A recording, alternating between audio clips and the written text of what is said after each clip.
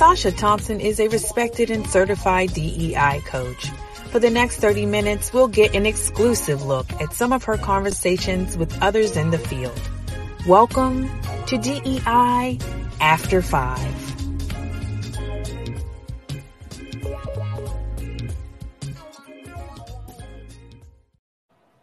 Hello and welcome to DEI After 5.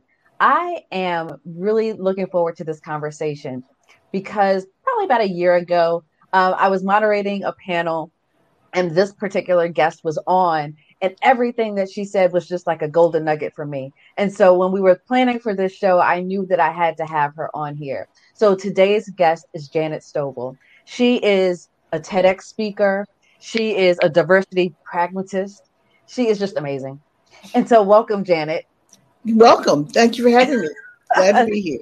Looking forward to this. You. Yes. So for those that may not know much about you, which I don't know how they can, talk to us a little bit about, how you got into diversity and inclusion work. Well, actually, by all practical purposes, I was born into it. I mean, it's hard to be who I am and not be in the space. But in terms of moving into it in the corporate space, I'd be lying if I told you that there was a steady path. I am primarily a communicator. My work in marketing and communications, I ran my own consulting firm for 21 years. And then when I decided to go back to the dark side and go back into corporate, I like stock options. So I did. And I went to work for UPS and was a speechwriter for the CEO of UPS. That position in a company that size, over 500,000 employees around the world, gives you a little air cover to do some things. So by the time I went back into corporate America in 2017, and had worked with companies and CEOs for 21 years, sort of individually, that position allowed me to start doing the work that I thought was important. And I had the support of a CEO who would let me do it. So I kind of cut my teeth in the DEI space, in the corporate space, in a company that size, at UPS. So I started doing work there. I helped build the Equity, Justice, and Action Task Force. I helped that CEO envision his DEI journey in many ways. And so from there, I just kind of kept staying and doing it. And now I'm at the Neuro Leadership Institute, and I'm part of the consulting team there. I am also on the keynote team. So I do education and delivery. And as part of the consulting team, I actually build DEI journeys for companies, Fortune 100 companies all over the world. I'm trying to figure out where I want to go next with this, because you said so many things that I want to tap into. But no, I think it's great. And I think one of the things that really drew me to you was that your background was in marketing and communications as well. Exactly. Right. So I did it in marketing. And for so many people, they feel the only way to get into diversity and inclusion is through HR. And, when you and I spoke, we talked about it, even a lot of your posts talk about the importance of communications and the importance of being able to do that internally and externally. And how do you make sure that your diversity and inclusion is authentic and accurate and not just window dressing? Absolutely. Right? I mean, the thing is if you think about what a normal, if there's such a thing, because I don't think it's cookie cutter, but a commonplace DEI strategy in a company is, it may sound self-serving to say this, but I believe 85 to 95% of it is communications. It is how people communicate, how leaders create a vision, communicate that to their direct reports, who then have to communicate that down the organizational org chart, how you communicate to employees, how you communicate about what you're doing as an organization to the outside world, how leaders within an organization communicate ideally with each other to make sure that DEI doesn't get siloed with a chief diversity officer or doesn't get siloed in HR. If you want it to spread around the organization, it's all about communication. I mean, you hire people to build programs, and they do amazing jobs of that. You hire people to build metric systems for you. They do amazing jobs of that. But the communication is something that has to happen all the time, everywhere. So I'm a firm believer that some of the best chief diversity officers probably should be former communicators, or they're never former, but communicators. I mean, how often do you take somebody who came out of that space and move them into a chief diversity role. You don't often. I'm actually doing a project right now for myself personally, where I'm looking at I'm looking very much at the diversity officers that are in the Fortune 100, and I'm tracing sort of figure out what their backgrounds are. I don't see too many who came out of comms. Those came out of HR or legal. Right. Which then that's a whole other conversation for me. Because then I think it's, focused on compliance versus communication and understanding and learning, right? Exactly. Which is a whole other ball of wax. One of the things that we talked about when we did the webinar, gosh, it's almost been a year. Wow. I know it's almost been a year, is how this work is just interdisciplinary. And we were having this conversation about where colleges and universities right now could just create the new normal and what DEI is and create this interdisciplinary offering, right? If it's a degree, if it's a master's or PhD, or even an undergraduate degree in diversity, equity, and inclusion, and what would that look like? And so you had shared some thoughts there that I think would be important for people to think about, because again, so many folks are tied to DEI being in HR, but there's so much more to it. Absolutely. I mean, if you think about what you have to understand to be effective in DEI, that's partially why it's sort of the wild, wild west out there right now, because people are trying to define it. And it's good in a way that people are interested. It's sad why. I mean, let's face it, this kicked into high gear 2 years ago with the murder of George Floyd. All of a sudden now companies are very interested looking at it, especially from a racial standpoint. But on the one hand, that newfound attention is great because now we're getting some traction in the space. On the other hand, it means there's a whole lot of snake oil that's getting sold in the business. And what could help that would be for the academy to develop a body of knowledge and standardize it and teach, just like we do anything else. But what's going to be required is in business schools, you can't teach DEI as a straight business function. You just cannot. That should be part of it. People should understand why companies care about doing this and what the effect should be. But you also got to have some background in sociology. You got to have some background in history, which is why everybody's mad about, some folks are mad about CRT right now, because they know that despite the fact that that's not what is being taught, they don't want history taught, because history is powerful. History tells us how we got where we are right now. And you understand that we didn't just suddenly get to the place that we are. And it's not a function of people's moral failings. It is a system. And so we don't want history taught, some of us, because then we got to accept that the system is what got us here. But you got to know that. So if you're going to be in the DEI space, you need to know that. And what has happened is that those of us who are in this space, most of us who are here now, sort of the people who are doing the work, a lot of us are in it because we have a passion for it, because we naturally had an interest or an affinity to some of these areas of expertise. We either came out of sociology or communications, and we have a natural interest in history and how things are put together. We want to paint that big picture, but there's no way that we can standardize that and make it. And there's some certification programs coming out there. Some of them are pretty good. I've done two. I did one through Yale and one through Cornell. And Georgetown has one, and they're coming out, but they're certification programs.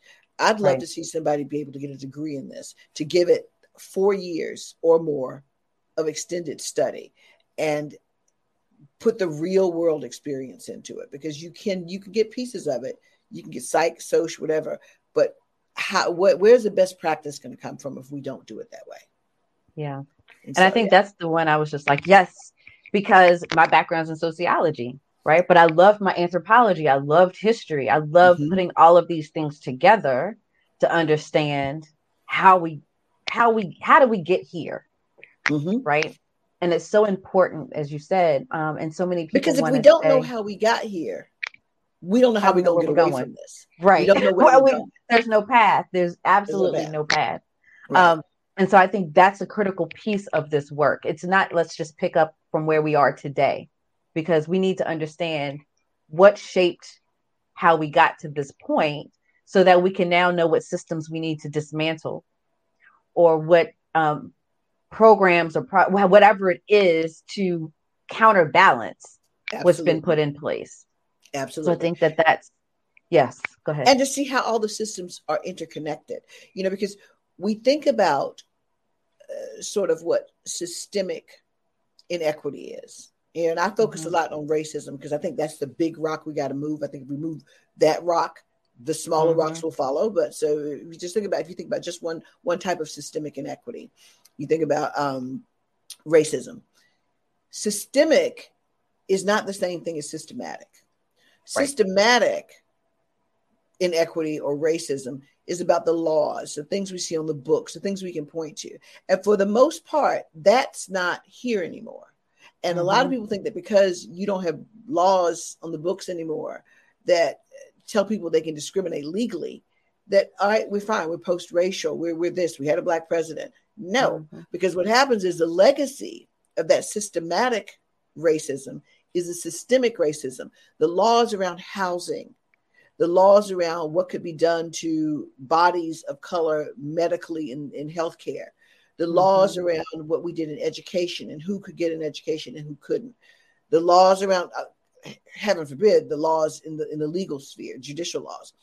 Those things may be gone now, but their legacy is there, and they built a system.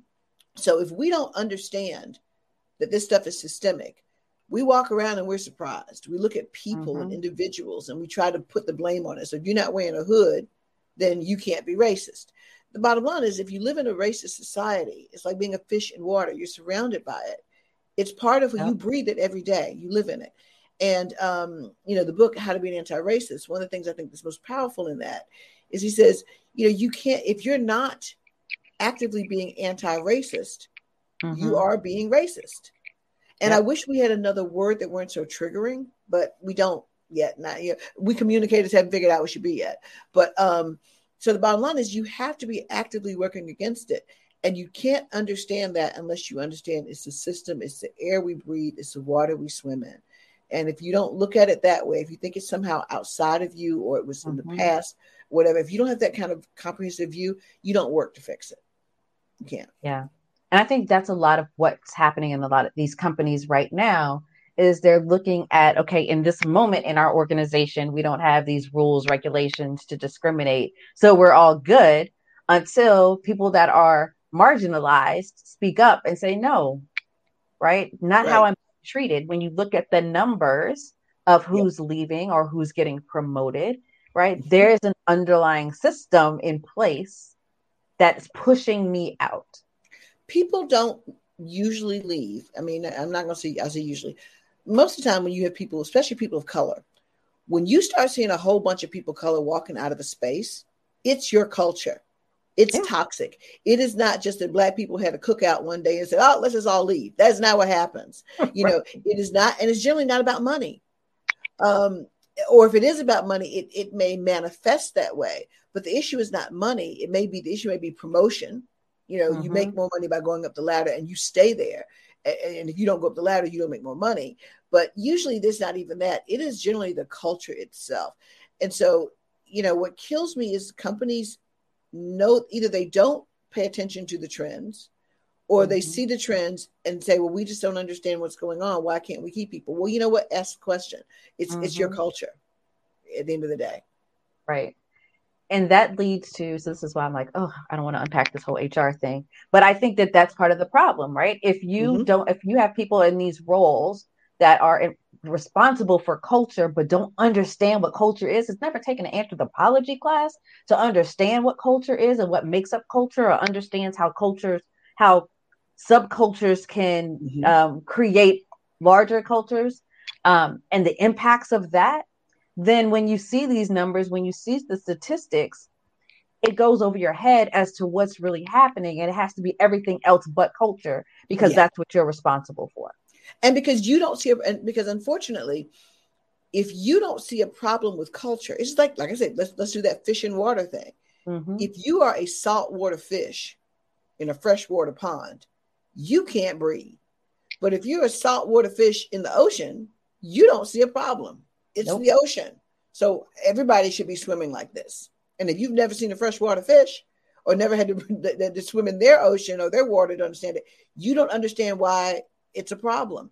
And so this is where training and understanding other perspectives, and that you don't get that just by having a conversation with people. Because like I said, even though inequity manifests and exhibits itself in interpersonal relationships, that is not how it gets fixed. That's not going to overall fix the problem. You can help people get along all day, but if you don't fix the system, if you don't fix the culture, then those interpersonal relationships are fine, but they're not going to change anything dramatically.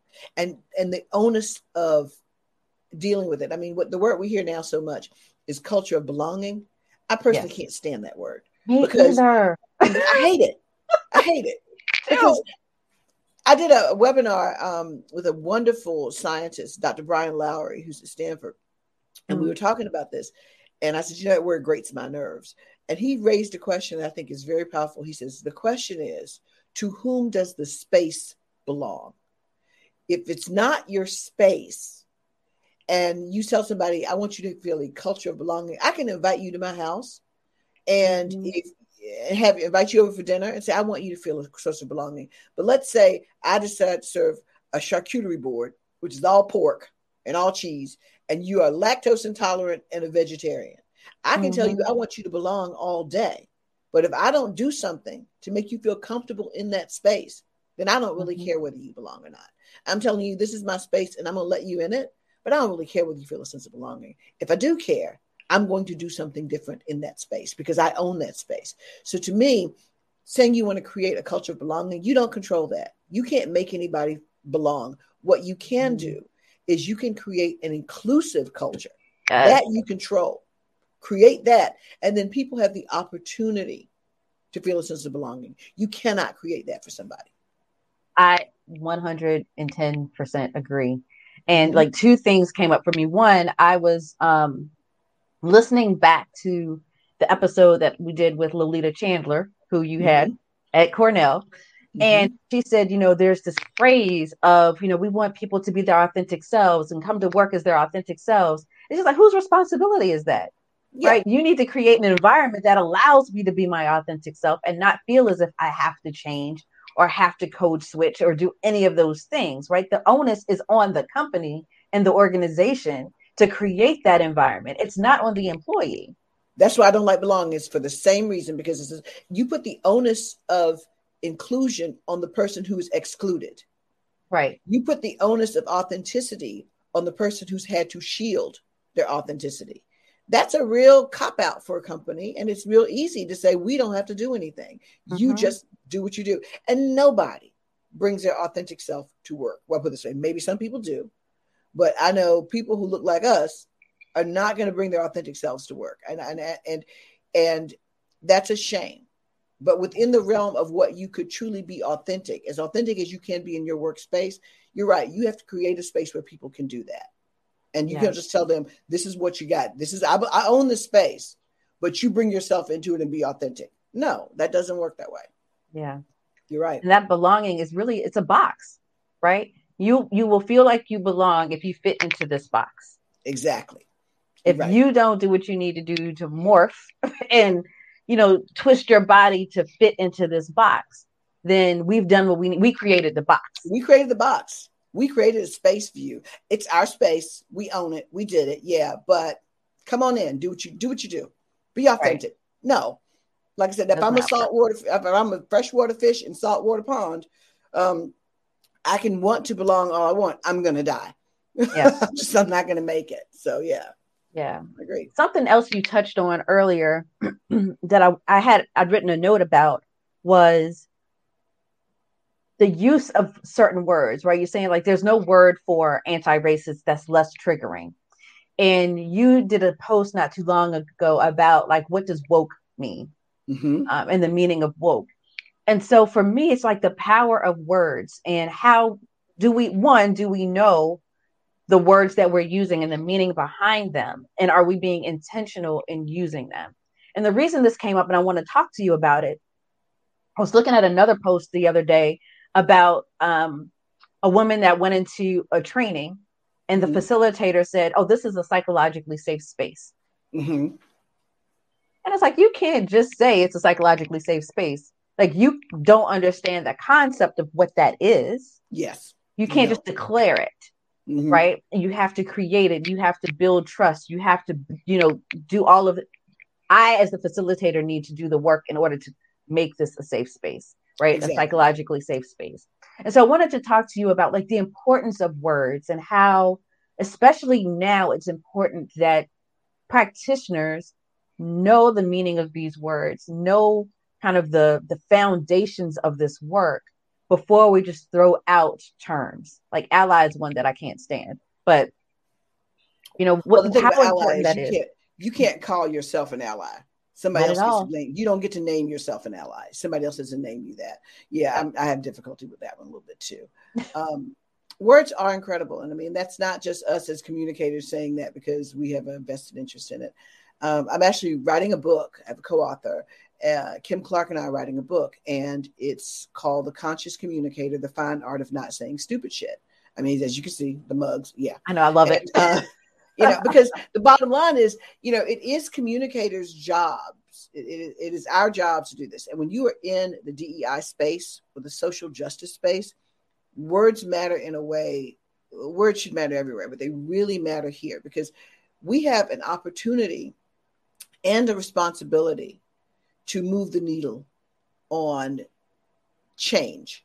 And we do that with the words we use and the words we shape. So if you're in a space where you have that kind of power and you don't work to do it the right way. So the book that we're writing uses a model, and it's called the depth model. And it basically asks you to take the things that you're saying and the words that you're using and how you're communicating, and you run them against this model. Depth is an acronym. And it's about being conscious about your communications. So it asks you, when you're writing something and when you're communicating, are you communicating with depth? And the D stands for let me get my words straight here. I always have to look it up, actually, believe it or not. Let me make sure I'm saying it correctly. Been looking at you long. Okay. So are you being deliberate? Are you being educated? Are you being purposeful? Are you being tailored? Are you being habitual? And basically what it's saying is, if you're going to go into this space and have conversations in this space, are you really thinking about what you're doing? And I mean, and as a practitioner, especially. So think about all the companies that when George Floyd was murdered, everybody had the black box. Everybody says, we stand with you. And then, a month later, they were gone. And it's because they were not communicating with any depth about what they were doing. And they weren't doing what made sense for their organizations. We can't all be Ben and Jerry's.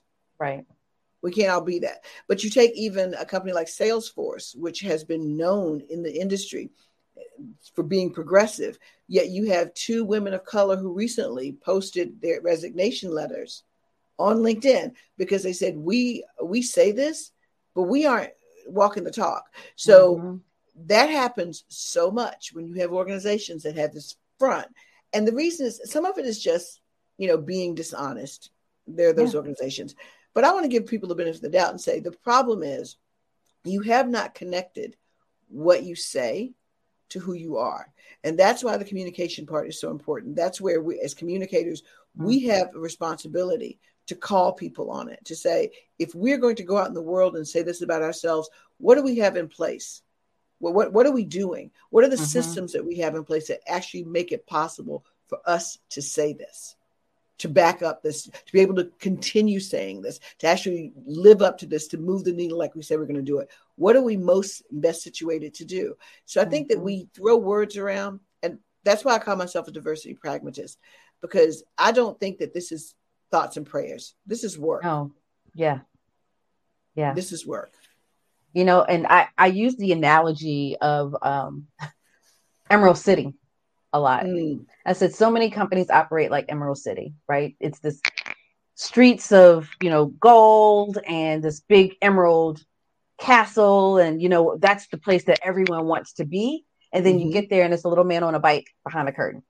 Yep. Right. It's just this facade versus the Garden of Eden where everything is there. It's not perfect. right? But you know that it's not perfect, and you're told that it's not perfect from the beginning. Yeah. Right. Yeah. And you have to make the choices and the decisions on how you're going to navigate that space. Right. And so that just came to me just now as, which company do you want to be? Yeah. Because so Yeah. many of them are Oz. So Right. many of them. And the thing is, and when you're talking about doing DEI work, it's never done. You Never. don't get it solved. You are always in the process of solving it. You're always doing the work. And that may tire people out, but it's hard work, but it's ongoing, because no matter what you do, until we become all one of everything and everybody's alike, you're always going to be doing this work. And the question is, are you committed to it for the long game? Are you committed to doing the work all the time? Because you know what? When you own the space, when you own and create the space, you don't have to open that space to anyone else. We hear and we know, we've seen the stats on the value of diversity. Stats notwithstanding, common sense tells us that in an ever-changing world, you benefit from having minds that are different, input that's different, different perspectives.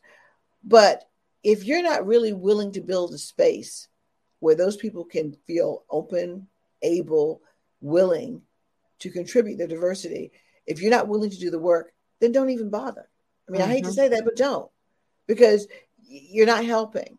And if you're not committed to doing the work ongoing, then you're just wasting money. If you just throw, a couple mil to train your company with, we're going to do mandatory unconscious bias training, and then everybody's going to be fine. No, they're not. It's ongoing, because you do not solve systemic issues with interpersonal solutions. Right. You do not. You have to have systemic solutions, and that's ongoing. Love it. Love it. Love it. So, Janet, I usually ask my guest, what do you do? Right. We're always, and as you were saying just now, this work is constant, right? It's not just a one and done. Right. And so we're constantly giving, we're constantly thinking, we're constantly trying to be creative, right? Push systems and push boundaries in this space, which can be a little exhausting, right? Which can take a lot out of us. So I always ask my guests, like, what do you do to fill yourself up? What do you do to fill your cup, to make sure that you stay somewhat balanced in this space, that you take the time that you need to take for yourself, as you continue to push forward? I mean, I would love to give you an answer that was great, that somebody could learn from. And I'll say, it's a journey for me. I'm learning. I'm not very good at it, quite honestly. And part of that is because the work always shows up in different places in different ways. I mean, I have a full-time job within LI, but I also have a consulting firm, Pragmatic Diversity. So it's just the sheer hours of work that you're doing. And I'm writing a book, so once you step into this space, you're very immersed in it. I know that what I have done in the past is I will eventually hit a wall and just say, stop. And I just stop it all and walk away from it for a little bit. And in that space, I need to get better at doing it so that I don't push to that point and walk away. But honestly, what I do is, I cook. That's sort of my downtime. I go in the kitchen and I cook. Without having to have family around to feed all the time, friends get lucky because, so they like, oh, you're having a bad day? What you cooking? And so, and gumbo is a great one because it takes a long time. There's a lot you got to do. I do that, but I admit that it's hard because this is one of those spaces when, your first question was, how did I get into it? And I said, I was born into it.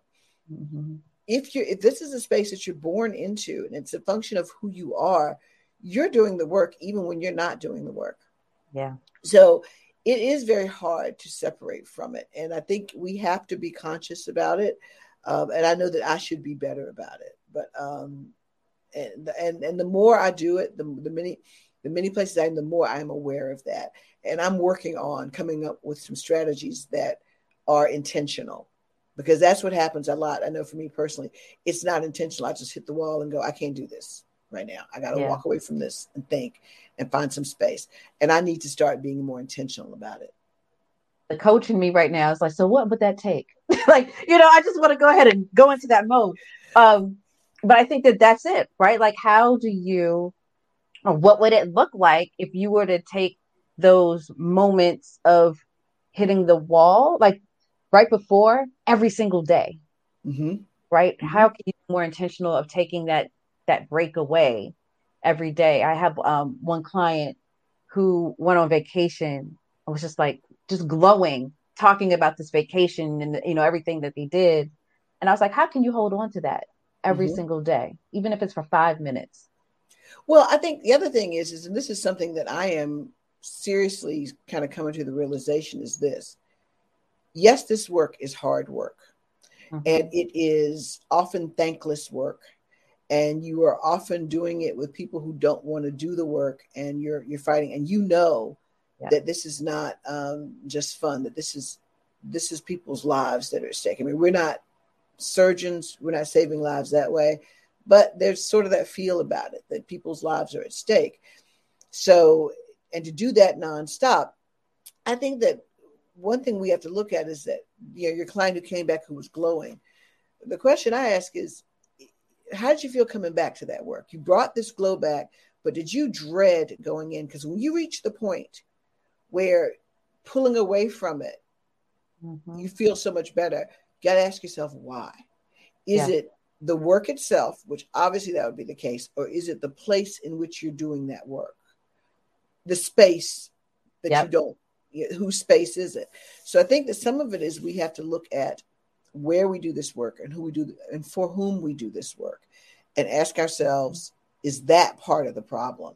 Because you know what, honestly, not everybody wants to change, and we have to expend our energy in the places where people truly want to change. And I'll take on the toughest client in the world who has problems and wants to change. I'll deal with the most set in their ways person who doesn't believe anything I'm saying, but is willing to listen and is trying to do this.